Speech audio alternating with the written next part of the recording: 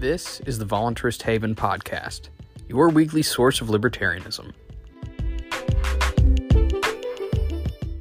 To begin today's episode, we will begin our introductions as is the first formal episode of the Voluntarist Haven with our special guests, Spectrify and Prophet Hayek. The show from here on out will be hosted by myself, Baker, and Brent. If you guys would like to introduce yourselves, go ahead. So my name is Baker. I have a few articles on the Voluntarist Haven blog. I work in tax law. Unfortunately, I'm only an intern. I don't have power of attorney. I've got a couple articles coming out on the Mises Wire. They're in the queue at the moment. And from there, I think, Brent, you go ahead and introduce yourself. Hi, my name is Brent. I am one of the co-hosts here on the Voluntarist Haven podcast, and I do have just one article right now. A few more I'm coming out with soon, but that one is a Misesian method of theory and history, and I will be editing Craig's and Prophet Hayek's book, The Rehabilitation of the Ricardo Effect. Yeah, I'm Prophet Hayek. I'm working in conjunction with Craig on the rehabilitation of the Ricardo effect at the moment, and I have a few minor articles out there on Medium, nothing too special, but I mainly do economics as a hobby at the moment. Yeah, I'm Spectrify. I write papers. Like, I wrote one on the calculation problem with Mustafa and Eric, just looking at the solutions proposed, especially the recent ones, since there's a lot of literature regarding it, like Cockshot's paper in 2010 regarding Kantorovich and in-kind calculation, as well as the older solutions such as linear programming. That's my main work at the moment, but I'm going to start an essay regarding capital-based macroeconomics and the implications they have in the Austrian business cycle theory. All right, I'm Ben, or Prax Ben, and I work in private security, and I focus on presenting anarchy, Austrian economics, and capitalism in general in simplistic ways to young people in order to give them generally better views on politics. So today we'll be focusing on the history of Austrian economics and what the future has in store for our school, and some nonsense opinions that have become popular about the Austrian school. In particular, the opinion that all the relevant contributions Austrian economics has made out of the marginal revolution have been incorporated into the economic orthodoxy, that is, neoclassicalism. The starting point of our discussion should then be just that. The beginnings of the marginal revolution. It is recognized by nearly every Austrian that Karl Menger is the founder of the Austrian school by his foundational work, Principles of Economics, published in 1871. In this book, Menger develops many foundational principles, such as the subjective theory of value, diminishing marginal utility, derived demand, and so on. Menger was inspired by the real-world markets, particularly how the process of price formation comes about. He's seen the market not as some abstract entity, but rather as the totality of human interactions and cooperation that exists in the real world. Thus, it is easy to see how not only Austrian economics is at its core a theory of human action, but also that it is a theory for real people making their own free decisions over their own lives. The best way in which marginalism, as it's been called, can be characterized is by that subjectivism and constantly changing real-world conditions. Unlike the classicals before Menger, Menger did not view the market as some massive glump of otherworldly entities. Rather, Menger viewed the market as real human beings interacting to better their own lives with a vast amount of different goods. This also implies that men working in the market have various different needs and wants. The market, in Menger's view, is not as it was for the classicals, and this is what was so revolutionary about Menger's work. It brought economics back to reality. It understood the market in terms of the real world, not abstract equations, statistics, or comparative equilibrium analysis. If you guys have any comments on that, I'd love to hear them. Throughout the night, we're gonna refer back a lot to Menger and his first book, Principles of Economics. And I don't think we can overstate the importance of this work. He was one of three that kind of came up with this idea of subjective value in relation to prices. When he released the book, it wasn't supposed to smash, the historical school of the time. Menger himself was very fond of many of the heads of the historical school.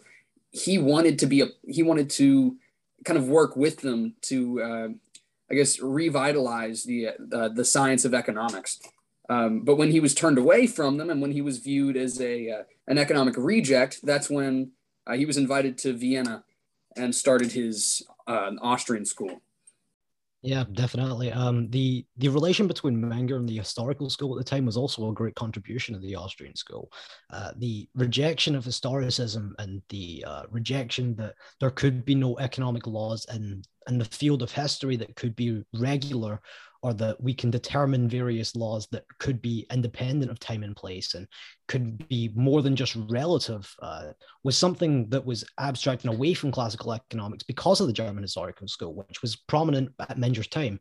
So when Menger came in and posited these ideas as laws like the diminishing marginal utility, that when goods get added to a stock, they decrease in value, that sort of irregular economic law that was coming in that place was totally contrary to the economic orthodoxy. They totally believed that everything was wholly relative to the situation and there was no regularity in economic laws at all. Brent, you got anything? I guess something that does bother me on the regular is just with, especially in accordance to the subjective theory of value, is just the completely hyper-specific statement that value is subjective and that is all that the theory is. That really bugs me. I'm sure we're going to go into that later, but that is something that definitely bothers me. Especially, I did see someone on social media say that the labor theory of value and the subjective theory of value are compatible, which might have been one of the worst things I've ever heard. Yeah, this is more or less of kind of a history of the development of the Austrian school, but it's just something I wanted to bring up, and I think it's a good segue to kind of start talking about going in depth into these concepts that we are mentioning. I think just getting away from Menger and Bombaveric, especially his works on just capital and interest, and I guess in regards to Marx as well, and the classical economist's view on interest, rent with land, because that's Ricardo has this whole thing. I know Lewin has a lecture regarding his distaste for Ricardo's theory of rent.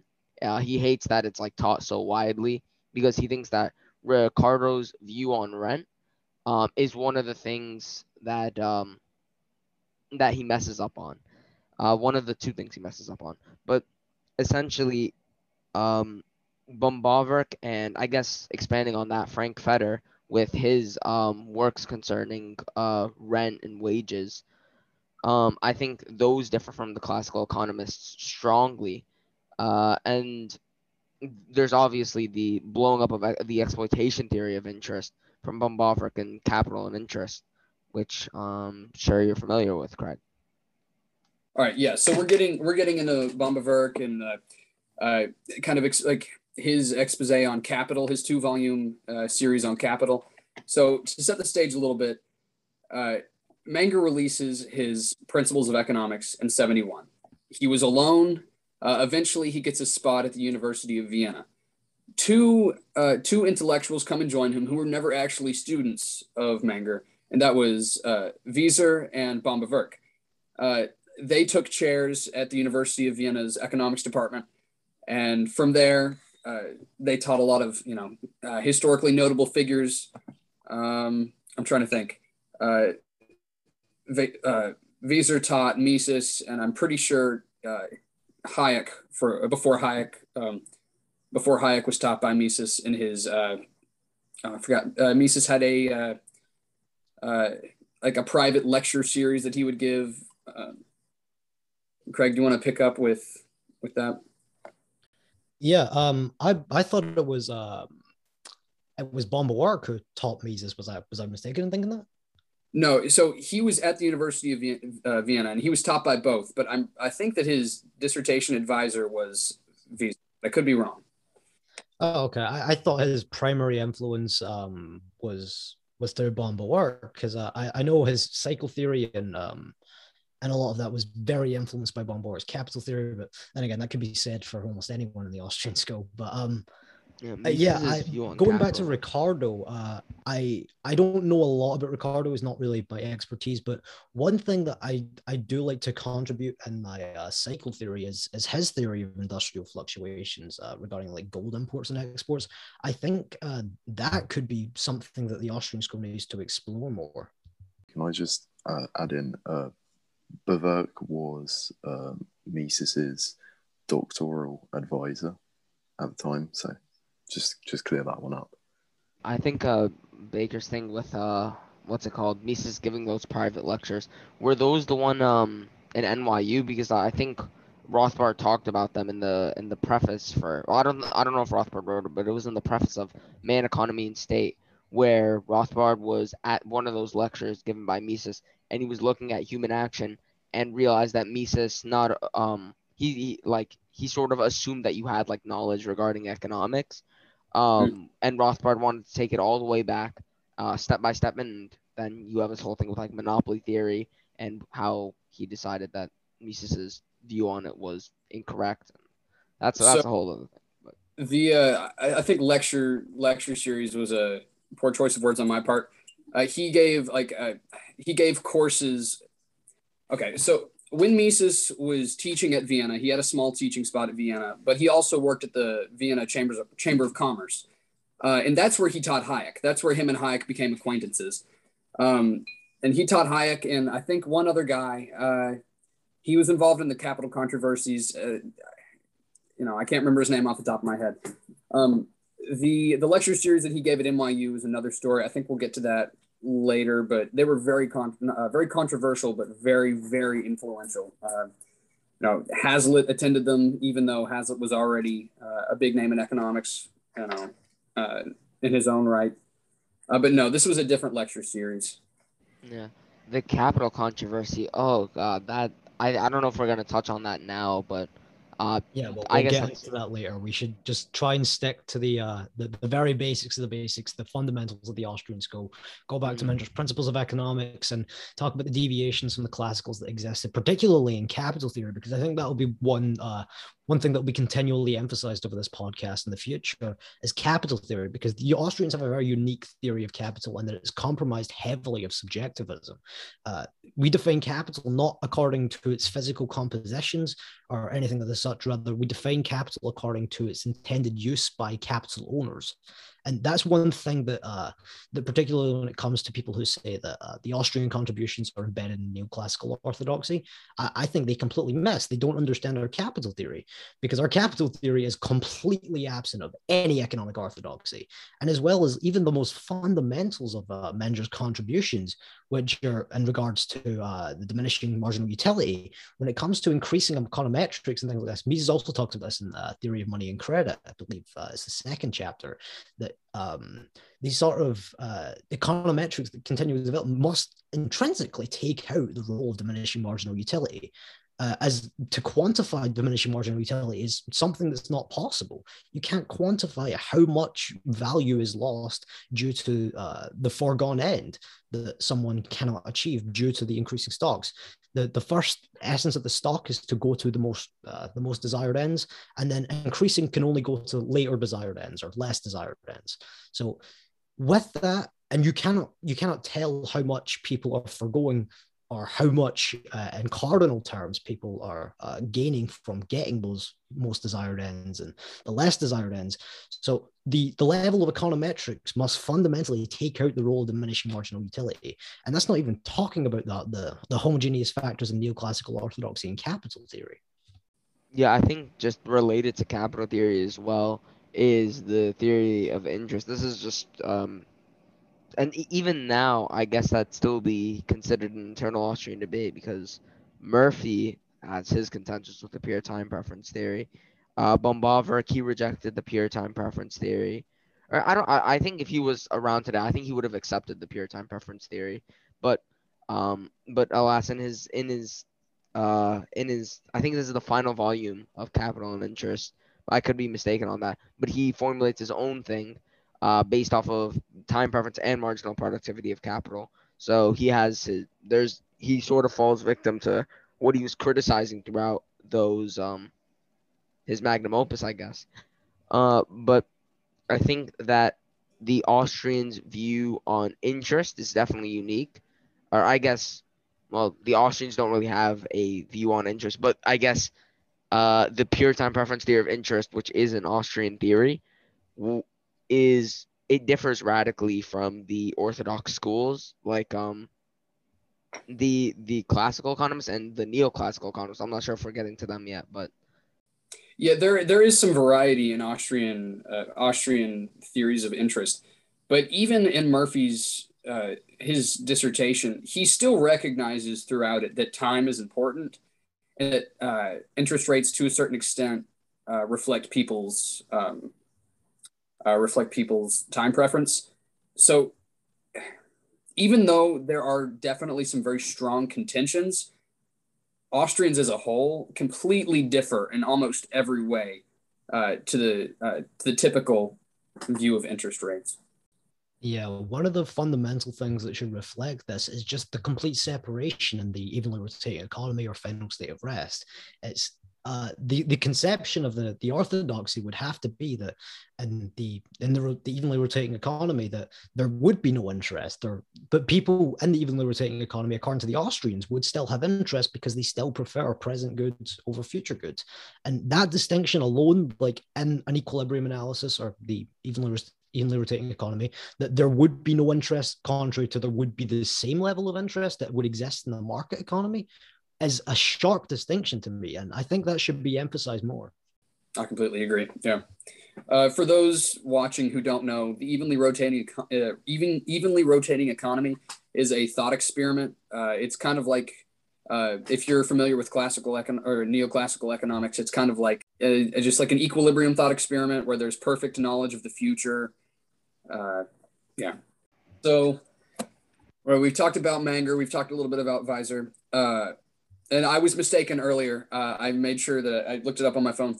Weiser was Hayek's dissertation advisor, which makes sense because if you look at Bombewerk's political views, he was definitely less interventionist than Weiser was. However you say it, I don't care. He's German or Austrian, whatever.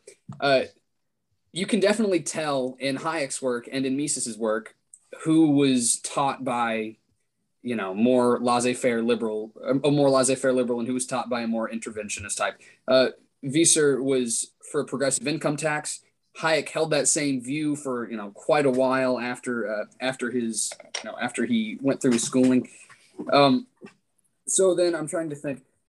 Time-wise, we're almost the 1920s. So should we go ahead and talk about Hayek's trip to London? I think first of all we should go into more specifically into Bombewerk, because what happened with Bombewerk, and we've not touched on this, is the average period of production, which is quite possibly the most controversial idea in all of economics, which is crazy considering it's just a measurement of production periods, but it's so controversial that it managed to start up at least 3 capital controversies on its own. And thinking of that is crazy, because we're thinking in terms of so many academics over so many years, and then this one measurement of production managed to start up so much controversy that almost the entire Austrian theory of capital was abandoned after it, even though it's not contingent on it in the slightest. But when it comes to it, there is certainly solutions to the average period of production, and Bombewerk's idea that production should be aggregated toward an average in the first place was a heavy mistake. There's no doubt about that. There should be no aggregation in capital theory. That's one point that we need to stick to as Austrians, as that we continually emphasize capital's market value, and we emphasize the subjectivism involved in capital theory. To aggregate such productive structures is to totally disregard the Austrian theory of capital itself, and to disregard Menger's contributions to capital theory. But so when it comes to the average period of production, we should reduce it merely to a period of production, and we should define it according to its increasing capital values to the various stages of production and its intended use through entrepreneurial plans. We shouldn't define it according to its physical production or anything like that. We should define it from the moment it was intended toward a certain production process. And this goes into consumer durables as well, which I guess we'll talk about later, and Garrison's models and time and money of the Hayekian triangles. And we can go into all this stuff later. But for now, it should suffice to say that the average period of production idea was a vital flaw in Austrian capital theory that should totally be abandoned to a basic period of production idea in modern Austrian capital theory. If we're on capital theory, do you want to talk about the major controversies concerning that, or do you want to talk about just some contributions to Austrian economics like before? Because 1920, I think that's the period we're around now. We could talk about the Hayek's trip to London. I think that's what Baker was talking about earlier, or the pamphlet that that started everything. But whatever you guys want to move on to. Yeah, we could do Hayek and Caldor. The thing is though, I don't know if we want to get into the Ricardo effect so early or we want to stay baseline for the moment, but yeah, the Hayek Caldor Wilson Samuelson sort of fiasco that occurred at LSE was mostly to do with Caldor's switch between the Hayekian to the post Keynesian, I guess. Caldor, I don't really know what you'd classify Caldor as, but uh, Hayek, I'm pretty sure Hayek described Caldor originally when he interacted with him at LSE was an exceptional student. I'm pretty sure that was what Hayek originally dubbed Caldor as, and when Caldor changed his views from the Hayekian, which he wrote like 3 exceptional papers according to Hayek under, into that sort of Keynesian view, it was clear there was still Hayekian elements in Caldor's thinking, but he gradually shifted that away, and this created like a major conflict. And I think there was a conflict between the tenures getting tenure between Samuelson, Hayek, and Caldor. And I'm pretty sure Caldor, I think it was either Caldor or Hayek that had their lecture rights stripping.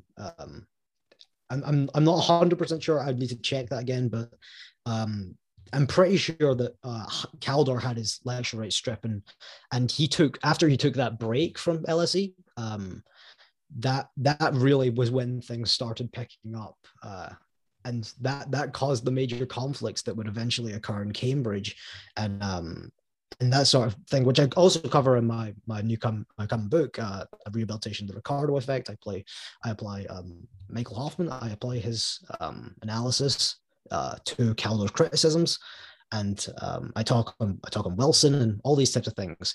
But as it comes to it with the LSE stuff, Hayek's shift from Hayekian to this post-Keynesian, and then the later Ricardo effect controversies that happened, that was the fundamental cause of it, was because Caldor was a Hayekian to begin with. I don't think there would have been such conflict between Samuelson, Hayek, and Caldor if Caldor was never a Hayekian to begin with.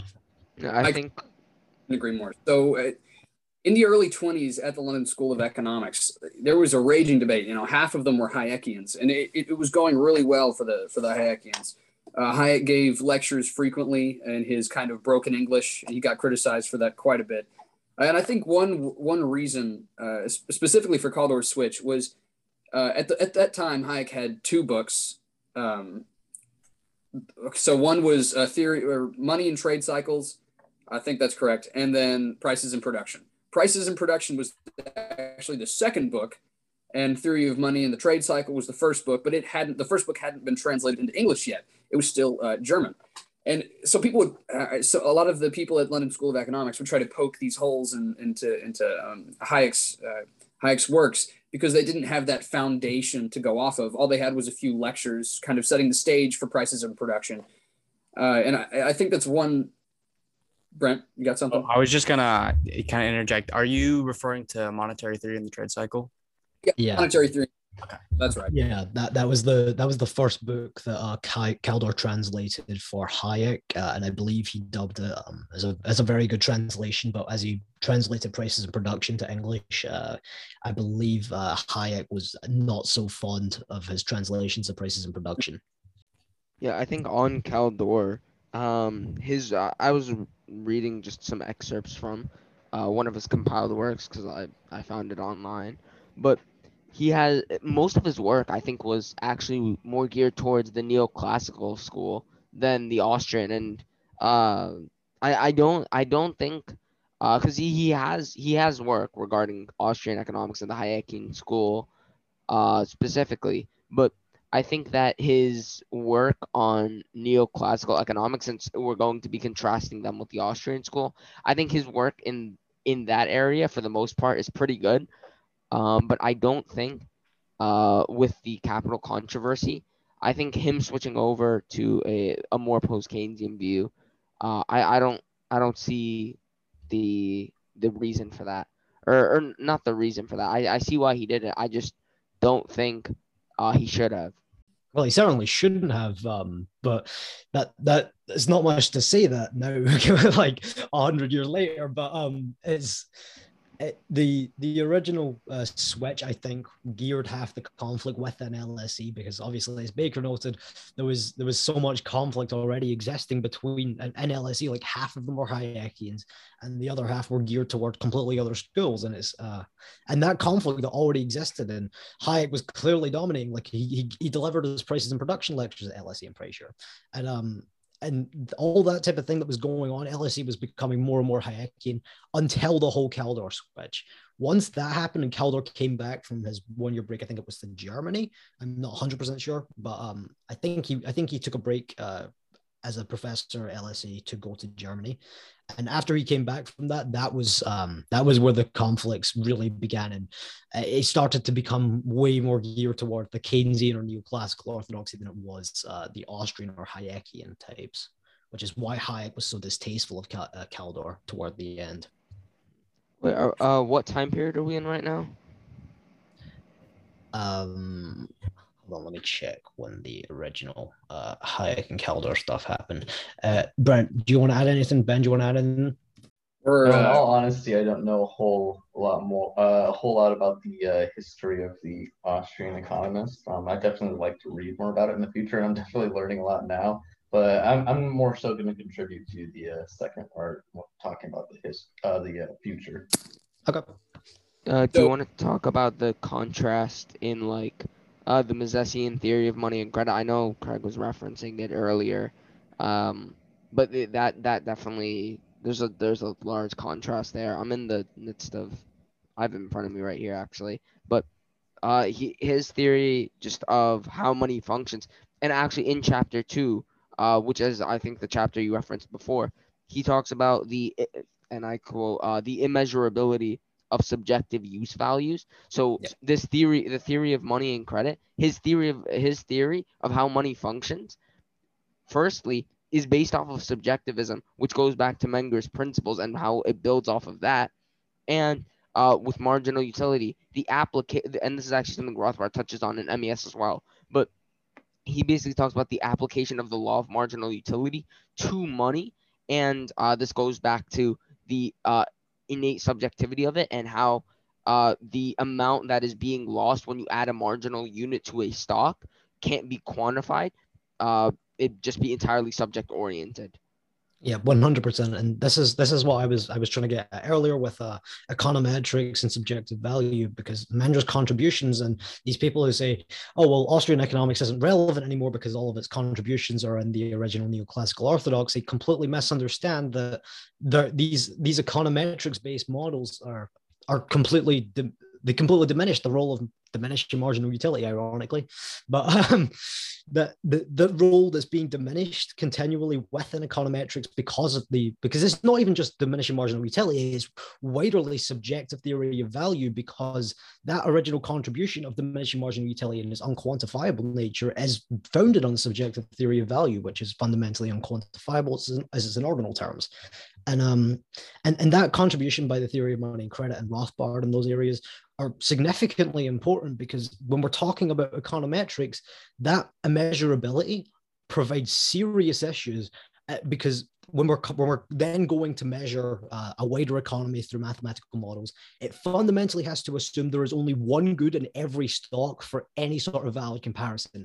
Everything else has to be totally arbitrary and totally made up in regards to additions to stocks and goods. Big, I think you were gonna say something before I started talking about the theory of money and credit. Yeah, so I totally forgot, but I will say, Rothbard was born in 26.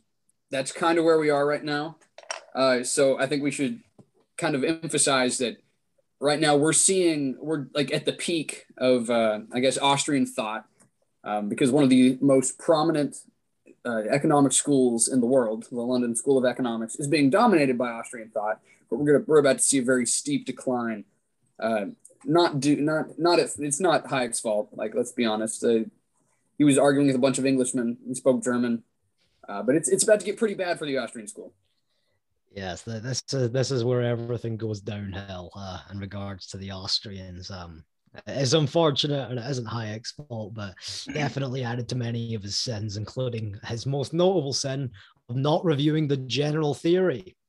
Yeah, seriously. And he had so many of his students and proteges tell him that he should, but he didn't, and I don't know why. Because Hazel had to pick up the torch. I believe that I'm not sure if it was, I can't remember, so don't take this as certain, but I believe, I can't remember if it was in a later TV interview or if it was in some sort of written article, but I can remember Hayek was answering questions on his debate with Keynes. And I can remember what the interviewee, asked, do you have any regrets? But you know, that type of question. And I believe Hayek responded, and he did say one of his regrets was not doing a proper review of the general theory. So I think that was kind of one of the things he sort of in his career that he did have regrets over. But don't take that for sure. And I will go now, and I will quickly try and find where he said that, so we can know where our head's at. Yes, and I obviously I don't put him at fault in any way, but because of some of the Austrian thinkers kind of being dominated by Keynesian thought, there was a dark time. I think I forget who said it. I think it might have been Ludwig Lachmann who said that in the 1920s, obviously Austrian thought was raging in London, but by the early 1930s, there was two Hayekians left. That was Hayek himself and Lachmann, which is tragic. It's very, very sad. Yeah, 100%. And even before this, even before the LSE stuff went down, we had the debates between Bombork and John Bates Clark. That was something we should probably touch on as well, given the importance that John Bates Clark played on later Frank Knight and the monetarist conception of interest in capital. So I think that most of this is going to be predicated around capital theory, because that was like what most of the Austrian school's history is mainly involved with. But yeah, the monetarist conception of capital, if anyone wants to comment on that, please go ahead.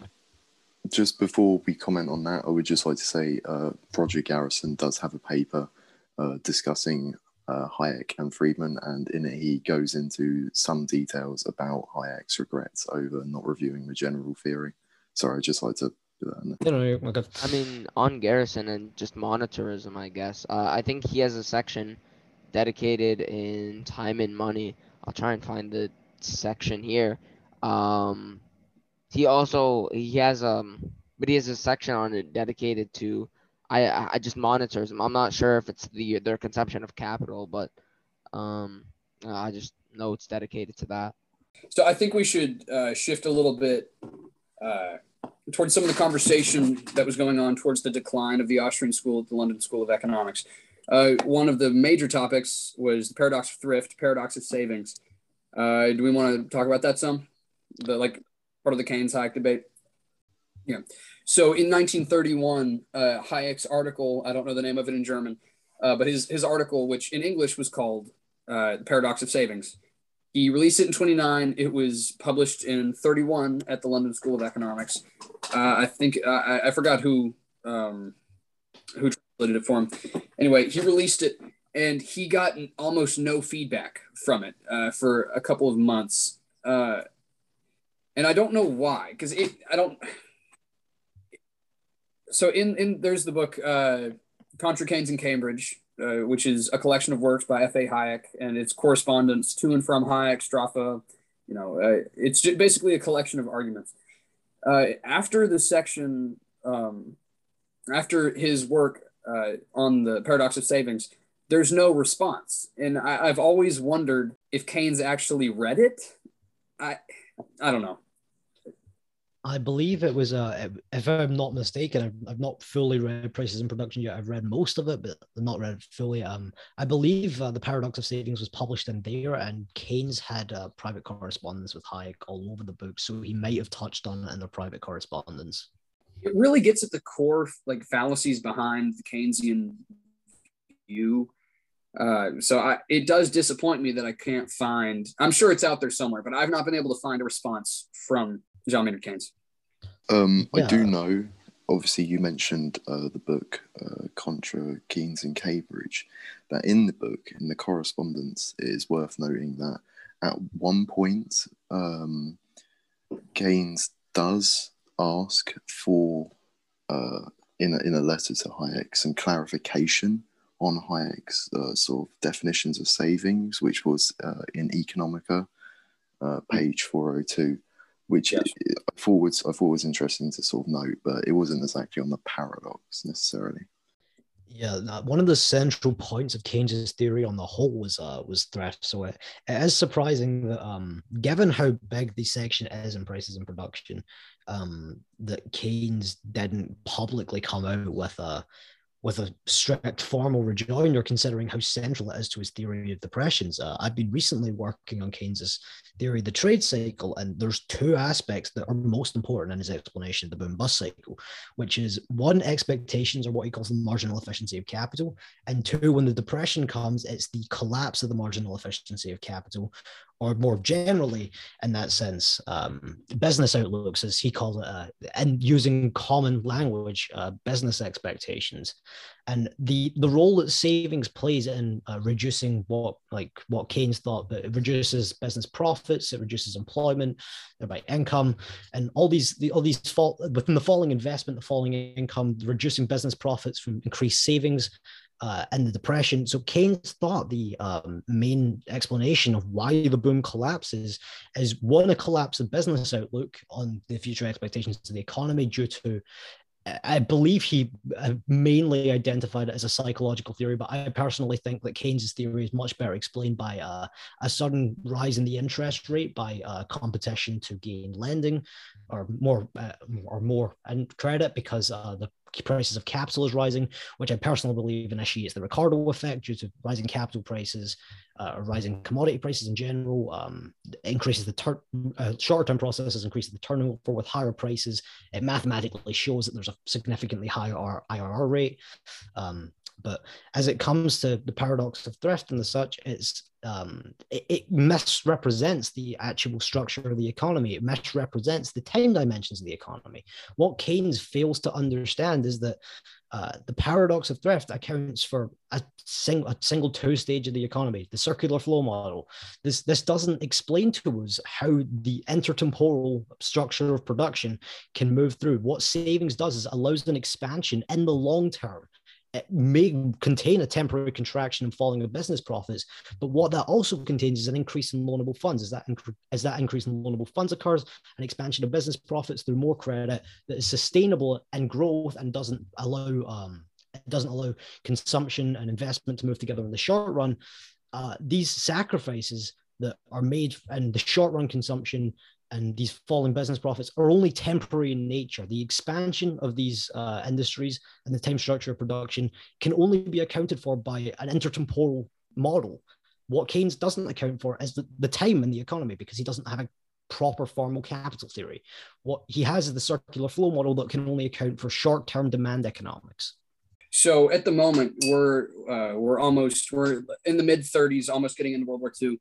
I'd like to mention that while all this is going on, there's a few economists in America who have picked up on kind of the Austrian view, specifically Frank Fetter.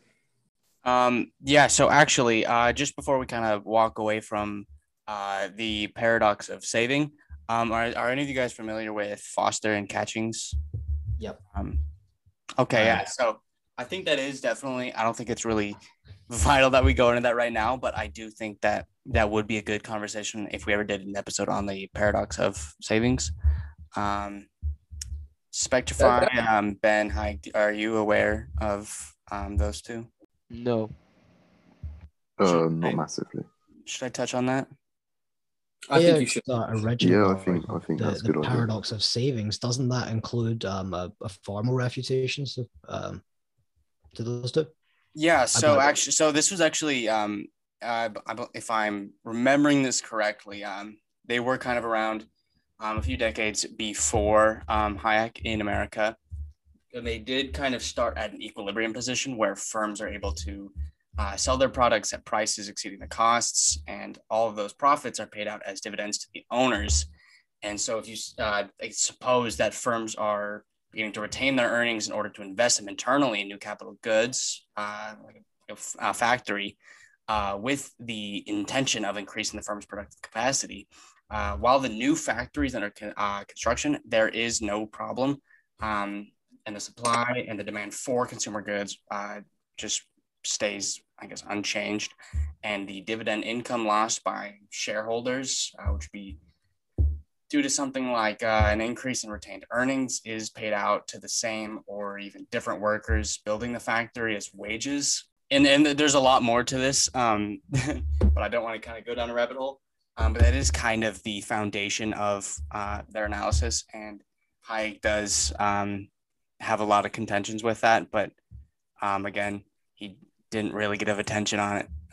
But yeah. Baker, were you going to say something on, you said we were getting into the 30s and 40s?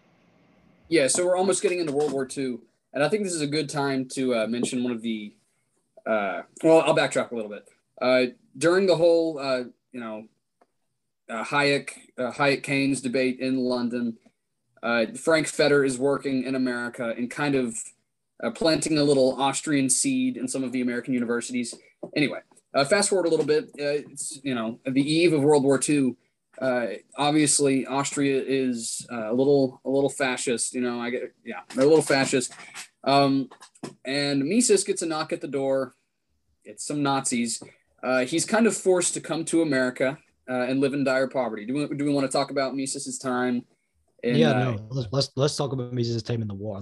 That would be an interesting point of discussion. All right. Here, let me find. I've got my notes somewhere. Yeah. So when Mises came to America, obviously he was in dire poverty. He had a small one-room apartment. It gave him and his wife Margaret some time to work on, I forgot what it was called in German, but some time to expand upon his comprehensive German work. English, add on to it, and release it as Human Action. He read it aloud. She typed it on her typewriter. And while they're doing this, Henry Hazlitt and a few others are trying to get Mises a teaching spot at NYU. They can't do it. Eventually, they get him a role as they gave him a role. He did some graduate level seminars, I believe. And this is where Rothbard comes in. And this is where a few other modern American. Does anybody want to expand on that? The Mises' seminars? Yeah, I could. So Rothbard wasn't an Austrian at first, per se. I guess while he was a student. I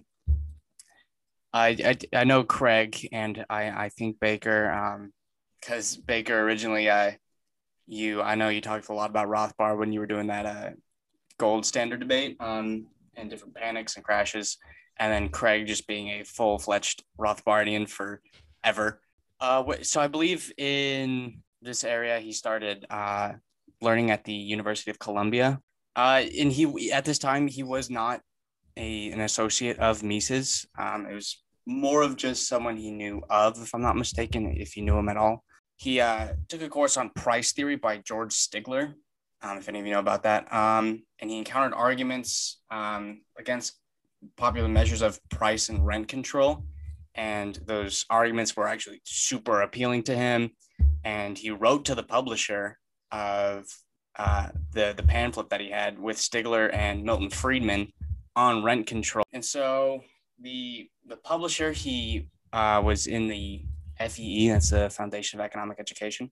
So he does go to the headquarters of FEE, and so that is where he met Mises. And so Rothbard he got really attracted to his kind of laissez-faire economics. And when Mises came out with Human Action wasn't it 1945?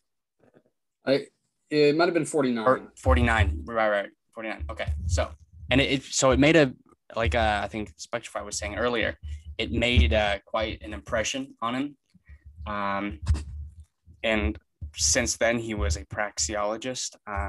And in Human Action, he did find the consistent and rigorous defense of a free economy, which he had been searching for a long time.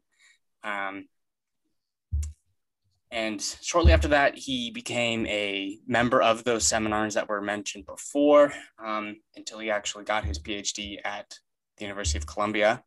And so his mentor before Mises was, who was it? Joseph Dorfman. And also his thesis for his PhD, The Panic of 1819? Yes, it was The Panic of 1819, still widely cited and respected. Probably his only work that is widely accepted by the mainstream. Is still considered like the best book on the topic, Panic of 1819. I would like to mention it was during this time, during his Columbia days, that he started. It's kind of nerdy, what he called the Circle of Bastiat, which was basically a group of him and his friends. Some of them were high school age, some of them were college age. And they basically just liked to talk about free market economics. And this is kind of where Rothbard converted to anarchism, I guess.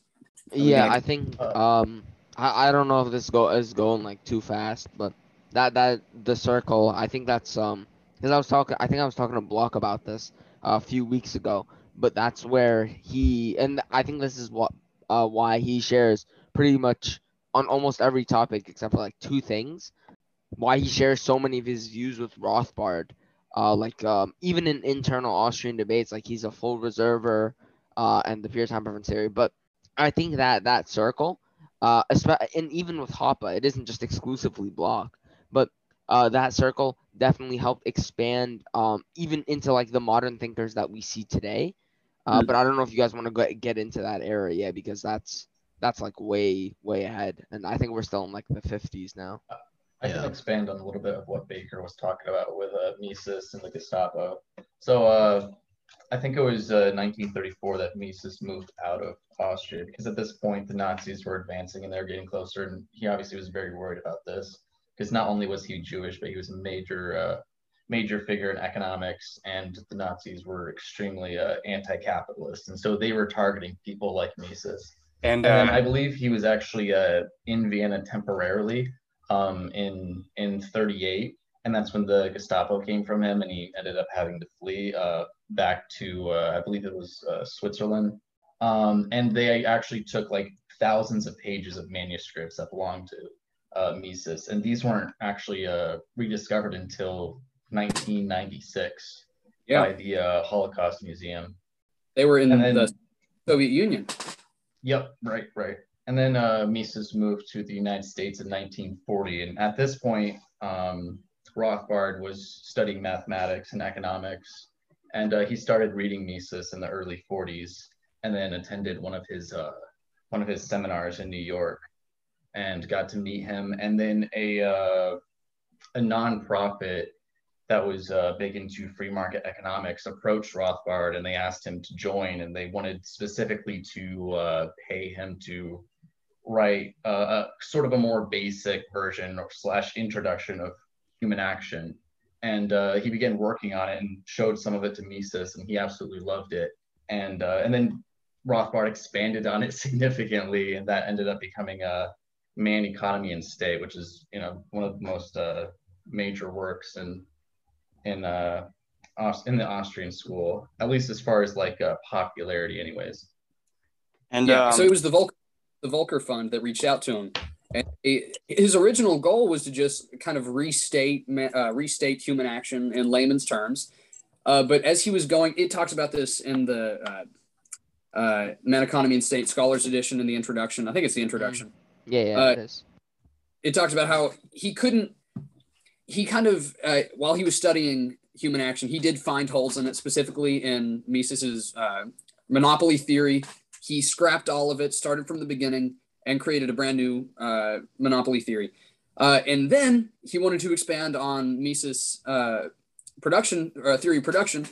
So he kind of joined Mises and Fetter's, I believe it was Frank Fetter's view of capital production theory, and added quite a bit. So even though he tried to just do a restatement, he couldn't do it, because he, like I said, it was Rothbard.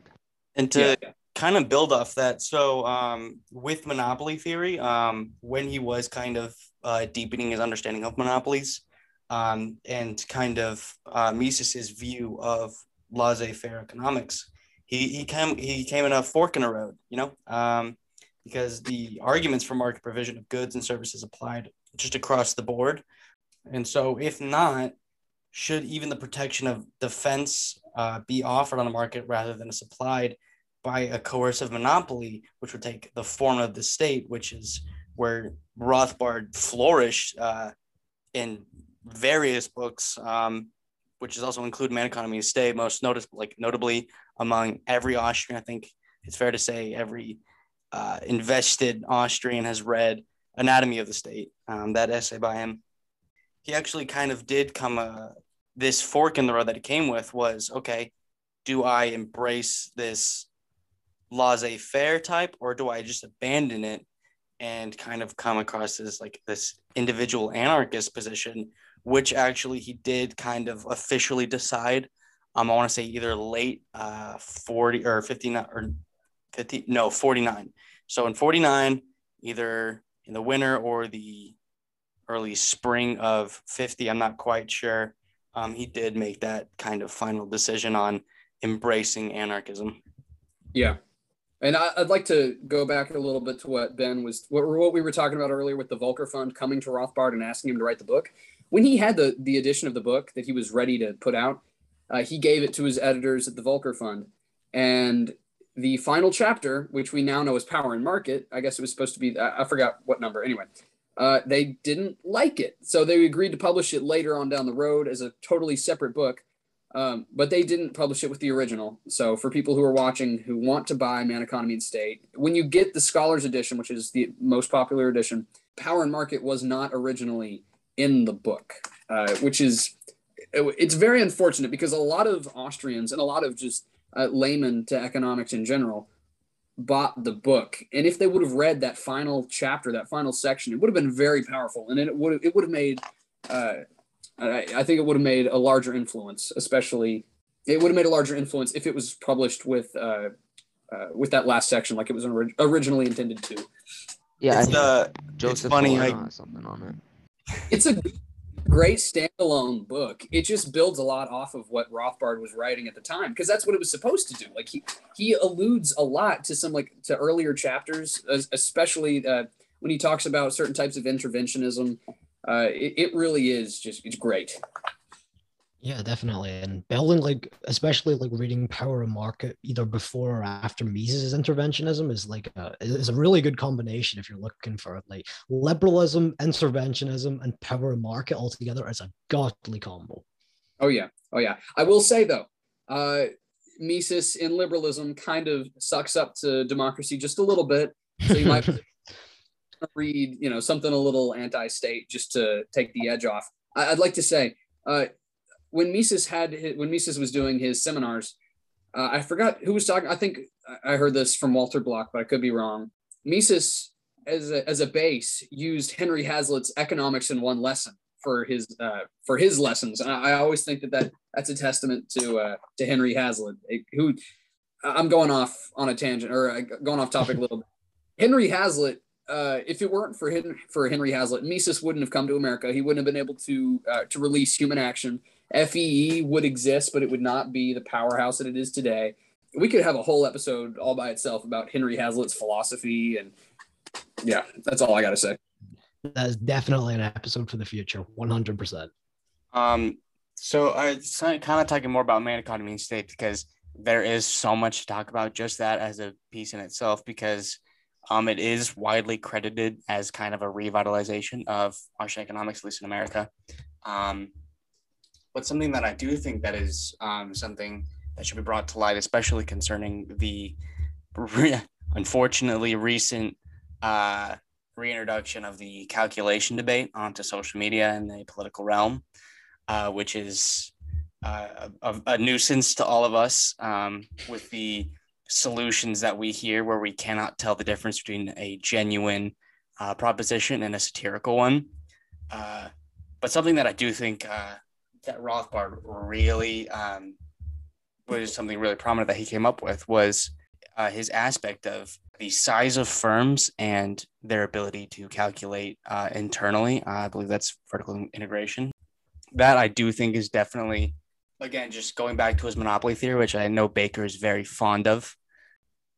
I do think that he's kind of overlooked in the calculation debate as compared to Mises, which I do think is very unfortunate.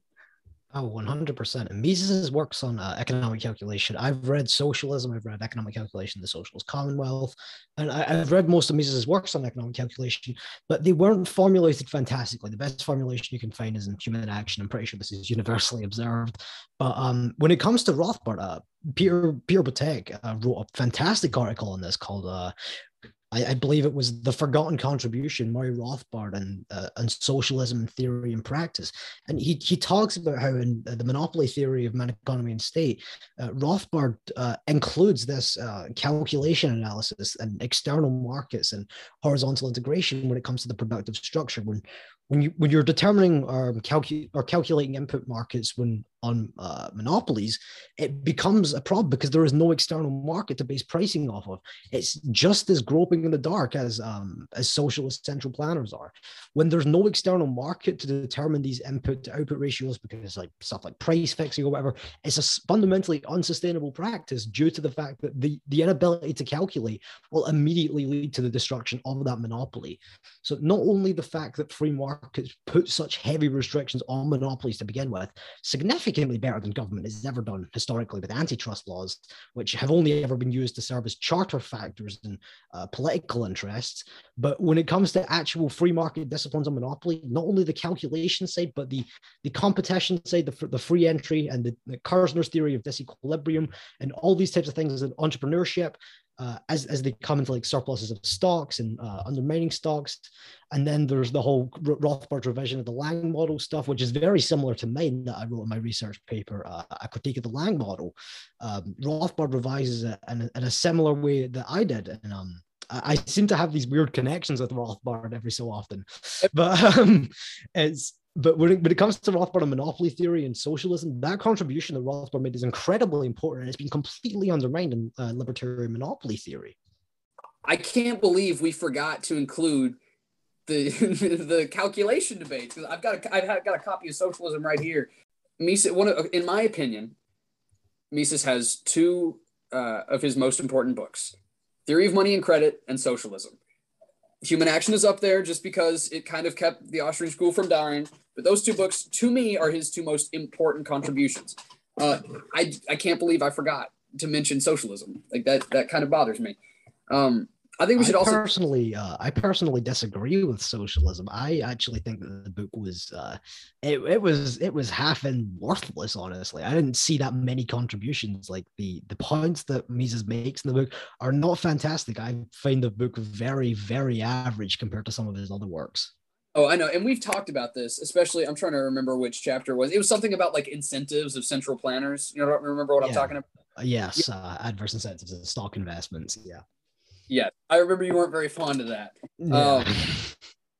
But towards the end, like I'll admit there was a lot of just kind of gray area where, I'll be honest, it's translated in, from German into English. I can't understand a lot of it, but I don't know. I feel I got a lot out of that book. I personally got nothing. I'm not gonna lie. Man, I mean, I will say, I don't know, you kind of sound like, I think Hayek that wrote the introduction, and he had a very similar view of it. He kind of thought that it was not counterproductive. It was redundant, and he had all these criticisms of it. But then he said that he eventually came around to it and found the majority of what was written in the book to be true.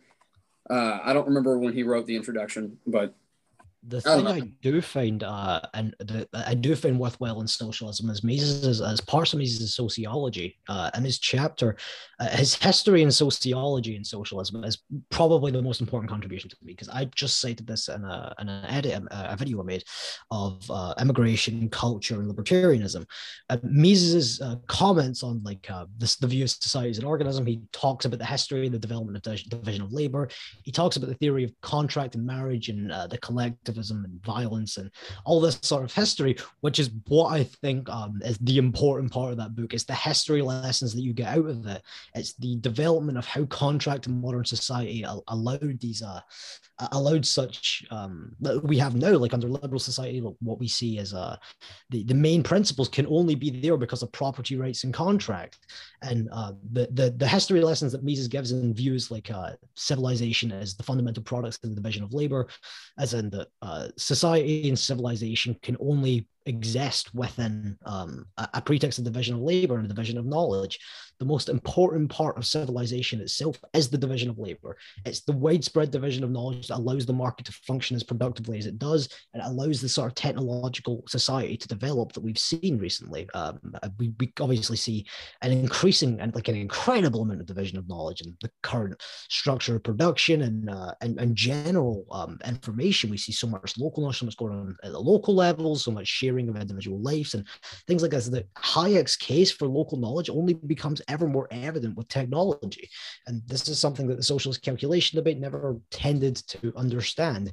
And with this development of local knowledge, even assuming away, we've also got Englehart's computation stuff and Cockshot. Cockshot, bro. This dude is I heard Cockshot's name. What's up? Yeah. This man is completely underestimating how complex the market is and how complex calculation within the market is. He completely disregarded all of Hayek's contributions. Like one, after reading at least like Hayek's one of the most famed articles in 1945, The Use of Knowledge in Society, one should come to the conclusion directly after that how widespread the division of knowledge in the actual market is.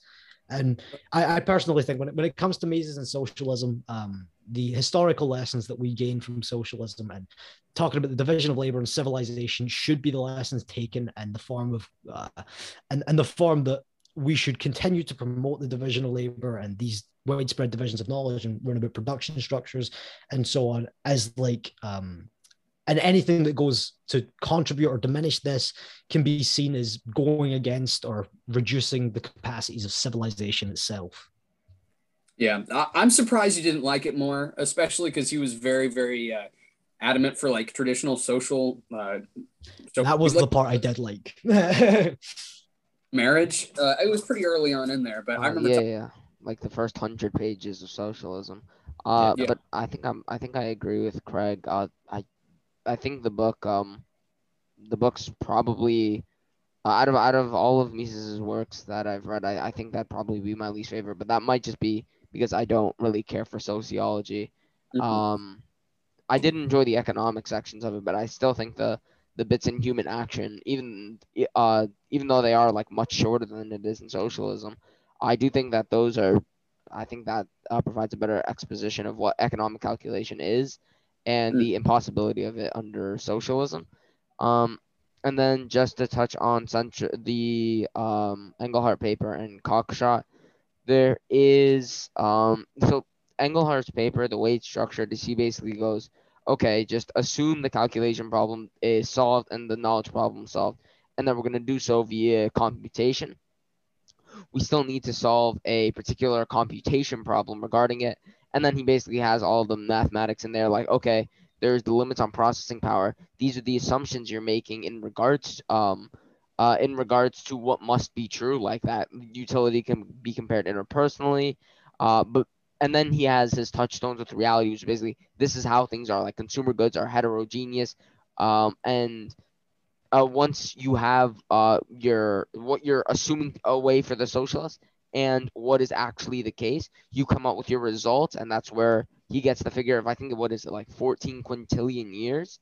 But just outside of that, Cockshot, yeah, it's true, he underestimates the amount of variables, but even that critique, I'd say, is minute in comparison to the criticisms that Cosmo Shalizi brings up, because I guess one of his more prominent papers, I don't know if you guys have seen the 1993 paper, I think it's called like the Socialist Calculation Debate Revisited, Calculation, Complexity, Economic Planning, where he concludes that we can just calculate the entirety of the economy in 17 minutes.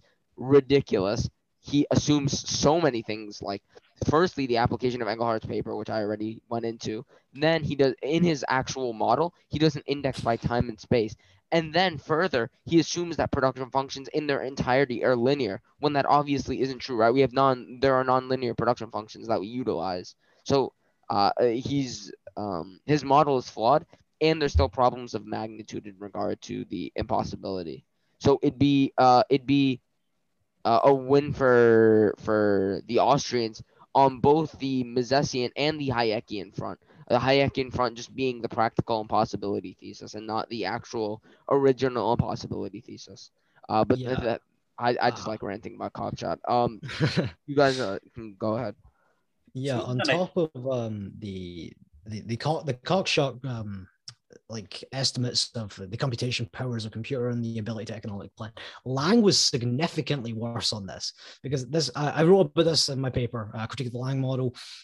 Lang had 3 stages in economic development. His first was a complete copy and complete rehash of another model developed during World War II. The second was his own individual model, which assumed equilibrium, parametric prices. I talk about all this and all his assumed functions and how he completely disregards cost as objective factor and blah, blah, blah, blah, and the marginal cost of production. But when it comes to his later stage of development, what he embraced was what he said was that computers could calculate, and I quote, the computers could calculate they can economically plan in under 1 second. And this was like 1900s. This is like completely not up to date from now. And Langen based a Stalinist regime that was used computers as calculation. And his claim obviously was completely baseless, and he completely made it up. But it's telling that he even retracted all of his earlier works to embrace a Stalinist regime in which computers could economically calculate under 1 second. That's incredibly telling to me. Yeah. So we've discussed, Rothbard and Man, Economy, and State. It was released in 1962. So we're getting kind of close to 1974, the Austrian conference in 1974. Should we talk about that? I have something just real quick I think that we should definitely bring up with just before heading off from Rothbard is that we've talked about how Rothbard agrees with Mises on virtually everything besides a few kind of minor stuff. But I think that definitely their differences in kind of a more philosophical approach, especially with morality and ethics, with Rothbard taking more of a neo-Aristotelian approach as compared to Mises, which I believe was kind of more of an ordinally utilitarian. Okay, should we move on from the socialist calculation debate, difference between Murray Rothbard? We should move on to the conference and the Hayek's Nobel Prize. That's the next big thing that happened in the history of Austrian economics. Well, I think also one more thing we should definitely touch down on is kind of, we did talk about Keynes and a little bit about Mises during the Great Depression, but I think that we should definitely talk about the wave of Keynesian thought during the Great Depression and how much Keynes was credited with escaping the Great Depression. The whole like neoclassical synthesis between the Great Depression and the 1970s. Mm-hmm. Yeah. I'll touch on it a little bit. So after World War II, Hayek was excited. Keynes died. So everybody was excited. All the Austrians were excited. Keynes is dead. Let's go. But because he was one of the only really notable economists at the time that was consistently pumping out original work. Everybody else was kind of kowtowing to the dead Keynes. But he almost immediately fell into obscurity. Should we talk about some of the controversy during 2008 between Garrison and Salerno, or do you think we should just go right into the future of Austrian economics? I think we're cutting it on time here. I think we should just go straight into the future. I think that definitely that whole 2008 crisis could be an episode on its own. Oh yeah, well, we're planning to do a book review on Meltdown in the future at some point. So we will definitely go into the Garrison Salerno stuff in 2008 during that. I think there's a lecture from a few months ago. I forgot who it was given by, but it was titled like, it was called like Rothbard's account of the action axiom, like a neo-Aristotelian approach. Oh yes, I remember this article. Well, not article, sorry, lecture. I didn't really understand much of it. I'm not gonna lie. I don't particularly know what the difference is, mostly because I'm not that versed on praxeology. But yeah, I remember watching that lecture a while back, and I remember reading Through the Ethics of Liberty, and Rothbard's critique of Mises' utilitarianism. It revolves mostly, or at least for the most part, as I remember it, around the ability to calculate utility, which I personally think that what's it called, ethical intuitionism. I personally think that could provide an answer to these sort of calculation critiques of utilitarianism. But again, I'm not a philosophy guy, don't really know. I have also kind of visited that a little bit, and the reason why I brought up the ordinal is from comparison to kind of more orthodox utilitarianism, as in like John Stuart Mill, of kind of these cardinal utils. Mises kind of adopted the preconceived kind of marginal utility approach in saying that these utils are of this subjective whim of ordinal rather than cardinal ranking. Yeah. Ben was talking about this earlier. Mises' stuff was basically stolen from him in the 1930s by the Nazis. It was then taken by the Soviet Union and stored in Moscow. And after the Soviet Union fell, I think it was in 1994, all of his unfinished works were found.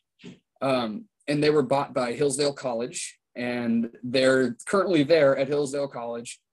Bob Murphy, pretty famous modern Austrian, went to Hillsdale, and he got to read a lot of the stuff, but a lot of it's never been seen before because, I mean, it's kind of a private thing, Mises' whole library, it's a big deal. I don't know, a lot of Keynes's contemporaries worked very hard, unfortunately, and this what's called this neoclassical synthesis emerged, where the neoclassical micro and the Keynesian macro kind of, I get, like I said, merged together and gave us what we now, even today, know is the mainstream of economics. Craig, you want to expand on that some? Yeah, this is another thing that was pretty strange to me about the whole point that the Austrian thought from Menger had been developed into the neoclassical orthodoxy was strange because like if you look at the orthodoxy as it is, macro in terms of like economic textbooks, they use successively, like almost interchangeably, the monetarist macro and Keynesian macro. Like we can see how significantly similar they are, and this has had like a significant influence on even me. I think, like in writing my upcoming book, the Rehabilitation of the Ricardo Effect, I found that I'm very influenced by some of Keynes's ideas. Like I use liquidity preference a lot, and I think it can really contribute to the Austrian business cycle theory and its impedance toward higher or lower rates of interest, particularly higher rates of interest during the credit crunch, as Skousen calls it. And I see this in also Garrison's work too. In Time and Money, this is particularly evident that he's very influenced by Keynes's thought. In his introduction, he talks about how Keynes was the first economist he ever read, and he talks about how he was taking it as as an engineering class, and he came across Keynes, and he read the general theory and all this type of stuff. He read Trees and Money first, and he looked for the sort of Hayek Keynes debate. This is what Garrison was seeking out, but you can tell by Garrison's work that he's still significantly influenced by Keynes, and I think this can be said for a lot of everyone in economics these days. Really, that a lot of macro business cycle theory is influenced by Keynesian ideas. The liquidity preference theory, the marginal efficiency of capital, if that's even relevant, is like Hazlitt even knows that what Keynes's cycle theory was basically analytic a priori. That, like, of course, a collapse in confidence is contained within the recession. This is obvious.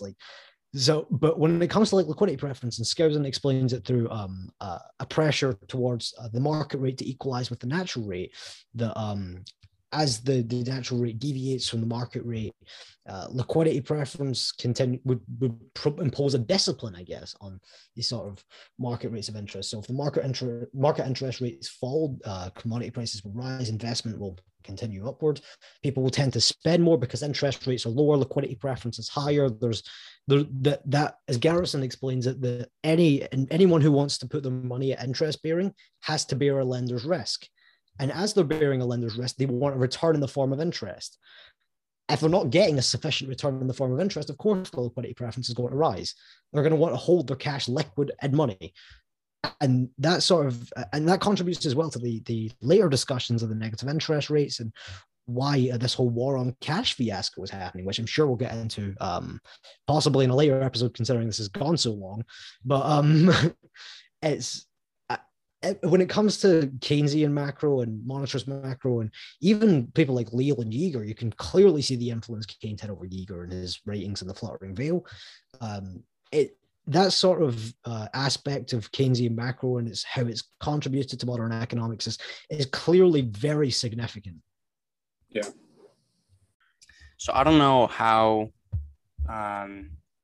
deep we're really going to go into kind of more contemporary stuff, or if we're just going like kind of history, because I do think that we are pretty caught up before kind of getting to more of these more current ideas and economists. Are we going to touch on that, or are we just going to go into the future? Because I know that we are getting a little long on time here. I have one thing. So it's 1974. Mises is dead. Hayek's just won the Nobel Prize in economics. Obviously, 1974, everything that the economic mainstream thought was true is kind of not being disproven, but being challenged, with stagflation. It's not looking good for the economics profession.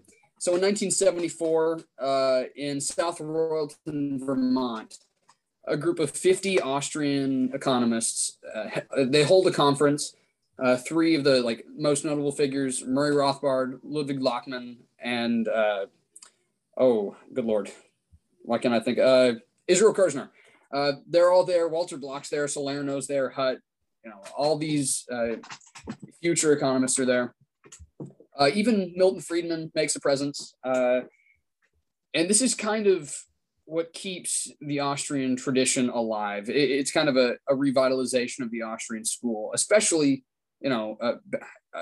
being boosted by Hayek's major win. The Nobel Prize is a pretty big deal. But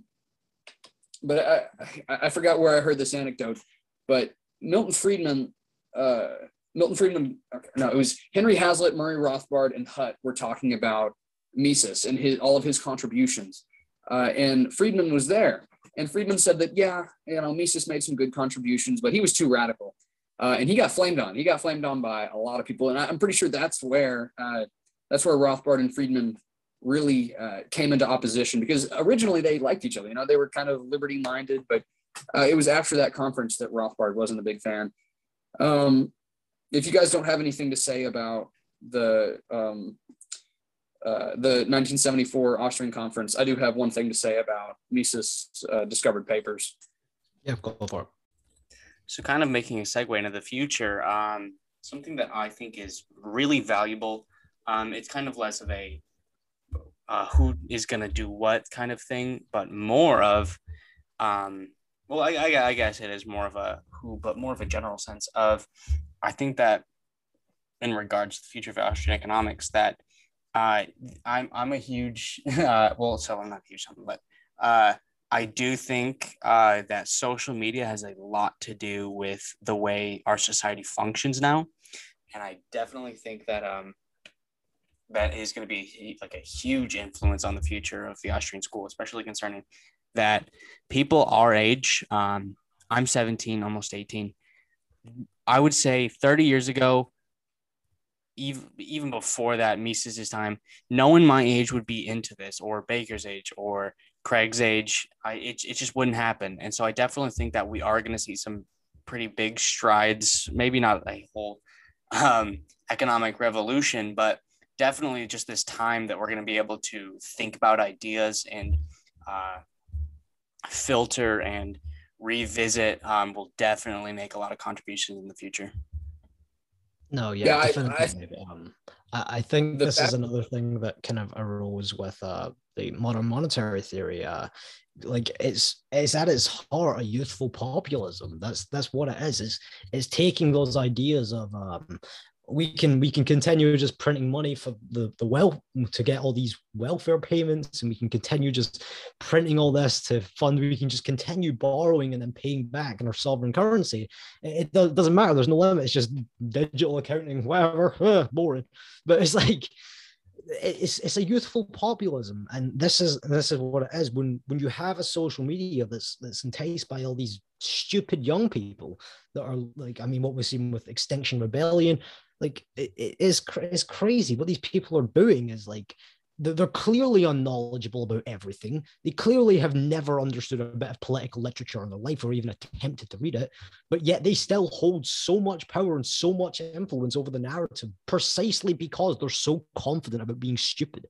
It's in that sense, the original. I think personally, what we'll see with social media is a continuing yielding to power of teenage populism. That's personally what I think. It'll continue to go to these sort of give me what I want attitudes, like it has been tending towards at least. But now, I think with social media, it's going to be exacerbated significantly worse. Nobody's going to take the Austrian business cycle theory at its word that people that spurring on a recovery is only going to cause a later credit boom or secondary deflation. Nobody's going to take that at its word. They want recovery now. They want the big daddy state to intervene. They want to be saved. They don't want to do the work. They want to be saved. I agree to a certain extent, but I think the fact that somebody like Prax Ben has 140,000 plus followers, the fact that we created an account, Neo-Austrians that got 10,000 followers plus, that's encouraging. The fact that young people are at least taking some sort of interest in it. Now, I do think that most people are stupid and most people don't critically think, but it's always been that way. I think that you're right. I do think it could be worsened, but I also think that it gives people in like the people that are kind of in the liberty movement, it gives us a great opportunity. I don't know. We talked about this after our last stream. The debate between me, Christian, and Scott over like the gold standard and the Austrian business cycle. There was people brought to or people who discovered Austrian economics through that debate, and I was one of them. Yeah, I was one of them. But the fact that you can do that just by, posting a couple TikTok videos saying, hey, we're going to go live on YouTube, that is awesome. And like, that's one reason why I love that we're doing these streams, like why we're doing this podcast, is because we have this great opportunity and a lot of people aren't taking it. So I think with what Brent was saying about the internet and what you were saying about the internet, yes, this could be really bad, but we have the opportunity to at least engage in some kind of harm reduction. The issue, at least that I see with libertarianism, in that sense, is that we tend to really mess up all these opportunities. Try not to swear here, but we tend to really mess up these opportunities. We've seen it continually. We've seen it after the Great Depression. We've seen it after all these banking panics. We've seen it after the 2008 recession. We're seeing it now in the COVID lockdown. We tend to mess up so much at these vital points.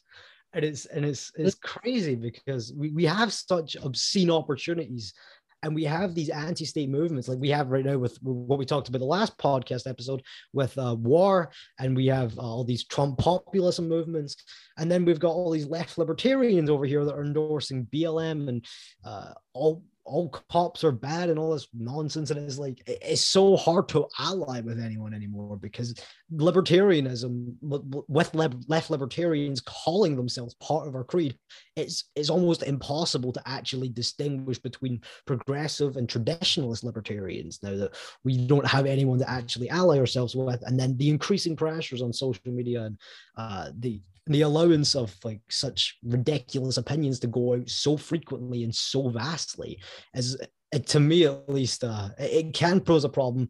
But when we have the opportunity, the question is, can we make it work this time? We could appeal to the conservative movement and be like, hey, you're against mask mandates. Who do you think enforces those mask mandates? It's the cops. The cops enforce it. So like we could appeal to them and we could show them why we're right and why their goals are best achieved through our means. But in large, we've not taken it. Ben, do you have anything to say? Because I know this is where you shine. Yeah. I think like number one, the best way to introduce younger people into Austrian economics and thought is just starting at a very small level, right? Just start with something like, oh, Cuba is in the news right now, so let's talk a little bit about Cuba. Well, why is Cuba failing? Is it because TPUSA said socialism doesn't work because reasons? No, it's because you can go into detail. You can go into the economic calculation problem. You can introduce these ideas slowly, and that's one of the reasons I wanted to talk about the economic calculation problem so much on social media, because the typical conservative responses to socialists and communists have just been extremely inadequate.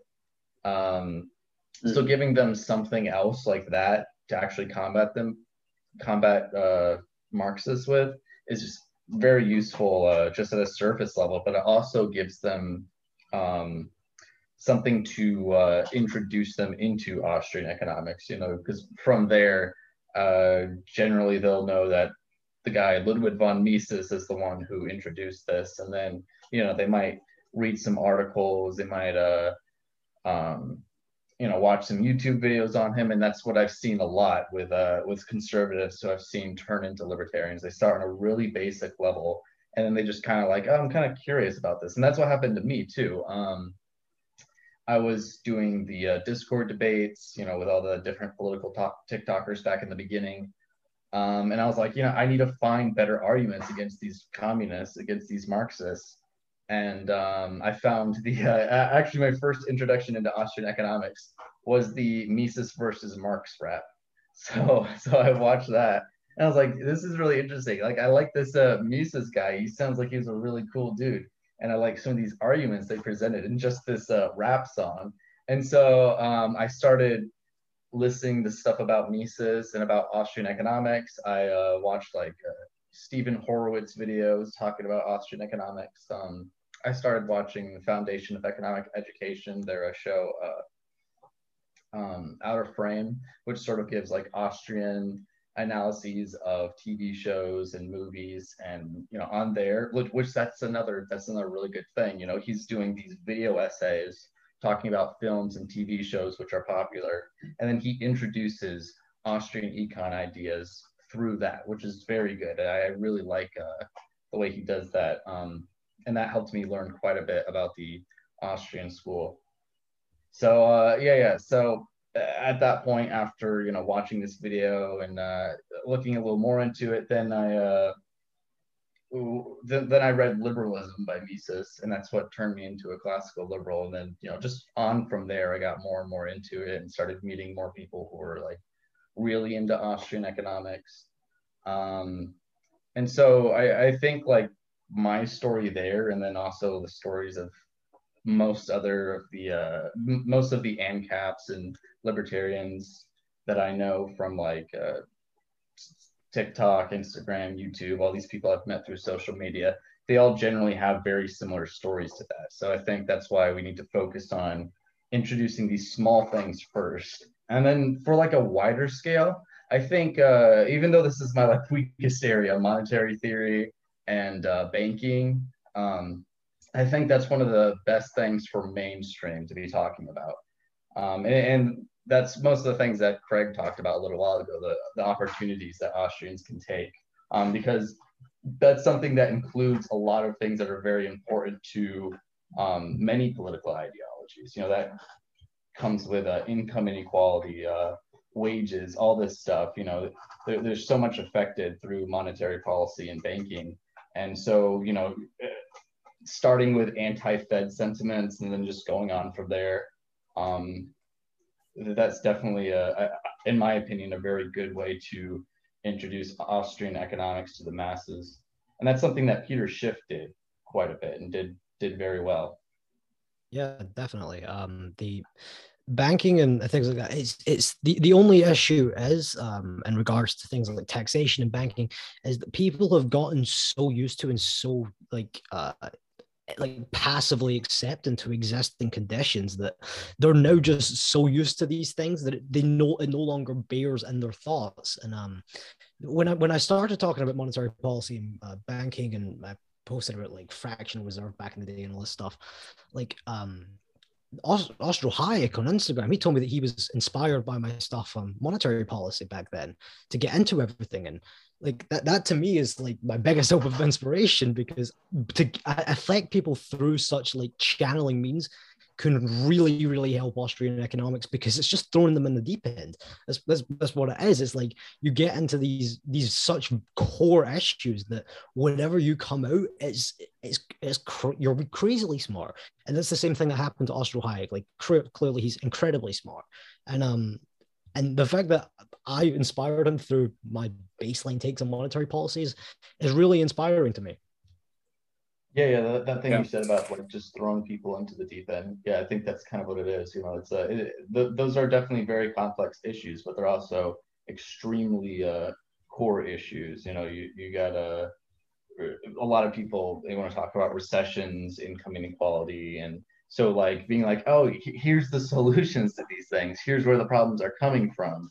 I think that's definitely something that will kind of get people scratching their heads a bit and going, maybe some of the things I know isn't quite what it seems. Especially those Marxists who are like, capitalism causes a recession every 4 to 8 years. But like the presentation of the Austrian business cycle in response to that is, I don't think I've ever actually seen a response by any of them. So, you know, they can't leave them scratching their heads, and their opinions on capitalism can be changed by the fact that we actually know what capitalism is, unlike them, clearly. Something that... Go ahead. Something that I kind of want to just touch down on real quick, kind of backpedal, with social media and these opportunities. I do think it's because when Craig was saying with modern monetary theory and kind of a teenager populist kind of ideology, is while it is a great thing that I think I myself, as Ben explained, how we both found the Austrian school through social media, I definitely think that kind of populist approach is kind of taken by a lot of usually younger people with the Austrian school, and how they kind of just want to be kind of seen as intelligent and are just anti-communist or whatever, and then kind of give us a bad name and a bad reputation. So I definitely do think that is a double-edged sword, something that we should be definitely mindful of. Yeah, so here's what I think about that. Ben does a really, really good job of like kind of connecting Austrian economics with current events with like short videos that have like really good arguments in them. And what that does is that gives somebody who's really not going to study about it at least something to say when they're like arguing with their parents or like arguing on Facebook.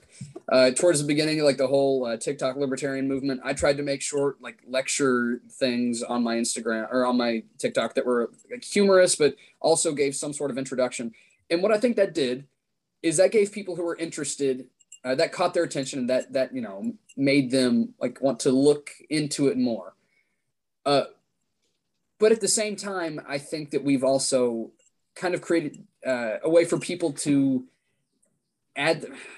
make themselves part of a community, you know, say, oh, I'm an ANCAP, you know, they think that that's edgy. Yeah, I'm an Austrian, so I'm smarter, you know. And like you guys are saying, it's this teenage populist movement, and it can be extremely harmful to our movement itself. But I do think that a lot of what we do attracts the right people. And I think that the more good people that we attract, the better. Yeah, that is true, and that's also why I personally opt for a more socialized approach than most of the guys in VH do. I personally opt to emphasize the anti-egalitarian, the anti-socialism aspects of like Rothbardian populism. Like if you read my works, particularly A Beginner's Guide to the Austrian Business Cycle Theory, I particularly emphasize the creation of money out of thin air, how the Cantillon effect affects wages, and how by going through these credit markets, people on like pensions and things like that are completely losing out in regards to the buying of commodities and the purchasing power and things like that. Because we obviously see, particularly again bringing it back to modern monetary theory, that people are really hell bent on inflation. And this is something that Austrians have been accused of, but it's not just Austrians, it's everyone in the general population. They're hell bent on inflation. And it's like deflation is totally ignored. They're all hell bent on inflation. As soon as like commodity prices even start to rise in the CPI index, they cry out inflation.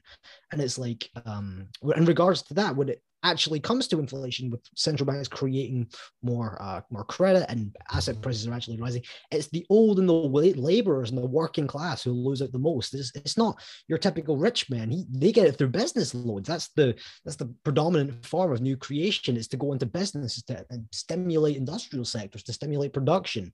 And then that's supposed to drive down to laborers and increase spending in the economy, which doesn't tend to happen. Savings just tend to increase. But as it is, people are so used to these lower interest rates, the liquidity preference, or the liquidity trap itself is now in negative bounds. It's not even at, as Keynes emphasized, in the lower bounds. It's now like 0.7.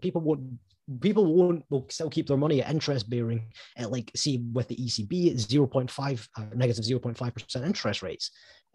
That sort of changes, and these vast changes in monetary policy, and what we come to is as libertarians, and how we then move on from this point has so much to do with, in my opinion, with Rothbardian populism, and how Rothbard originally rejuvenated the Austrian school. That I know a few people in VH don't like my Rothbardian populism aspects, but it seems to me that the best way to emphasize our economic ideas is through these very inflation, purchasing power, price level type of arguments, like money created out of thin air, all this type of stuff, and how people like the working class, and how the people on pensions, how they lose out as compared to like the big business guys, the cronies, the guys working with the government, and who's causing this, because it's the central bank and the government.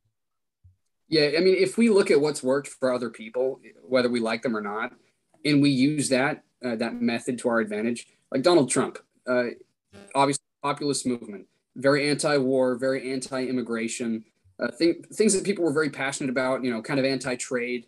And he was really able to use that to his advantage. We could definitely do something similar, obviously, but changing it significantly, because we're not Trumpists. But I agree. This is something we talked about in the last stream as well. Like towards the end, I asked you guys what you thought the place of the libertarian movement within the Trump populist era was, and that base, I think, can be taken, because obviously the egalitarian lunacy and education and the such has been taken to all new levels these days, like with the whole increasingly transgenderized and LGBT propagandist that's going on. Like if you see like street signs in London and things like this, it's crazy levels of propaganda, and the increasing acceptance of this is clearly driving conservatives to the back corner. And they're thinking, well, who's got our back here? Is clearly not the leftists. And because of all these stupid libertarians that are like, yeah, go LGBT, Black Lives Matter. And it's like, well, the conservative movement doesn't have a place in libertarianism anymore because of these left libertarians that are completely alienating them. Do we want to talk a little bit about, I guess, I don't know, I want to say Hayek's strategy, but his view on like academia and spreading liberty? I guess that goes into Rothbard's as well, in regards to like the state and the intellectuals, and how Rothbard emphasized that intellectual capacities on a free market generally don't have the biggest of influences. They're not, generally don't expropriate so much funds, but under the state or whatever, like the funds that can be expropriated merely from being propagandists is insane. Like all these politicians that are clearly not very bright in the head, and they're clearly not making things better. But we don't have a choice anymore. We just continue to let them expropriate us because we're so used to it that nobody even critically thinks about it anymore. Everyone is so used to having like 25% of their income deducted. In fact, it doesn't even show up now. And that's one of the more harmful things, that employers now just automatically deduct it. That is not a good thing. We should be able to see how much they are taking off of us. We should be able to see how much they are stealing from us. Why should we not? Why should employers automatically do that for us? Why should we not be forced to confront the reality that we are being stolen from and expropriated from directly? Yeah. Yeah, I think we should probably wrap this up. We're probably nearing like 2 hours and a half or something now. Oh my gosh. Definitely. An hour and a half, 2 hours now, something like that. It's a structured kind of flow of conversation next time. We are kind of still getting familiarized with this process. So it'll get better. It was it was definitely a rocky start, but let's be honest, we didn't have a lot of prep time. We just kind of had to throw everything together. So constant improvement. Okay, well, let's just wrap this up here. Thank you, everybody, for watching. It's been a good discussion. We've discussed a lot of topics. We've covered a lot of history. Clearly, well, my brain is now infused with history. But I hope you all enjoyed this episode, and I hope you'll come back for more. We're going to wrap this up here. Thank you all for watching.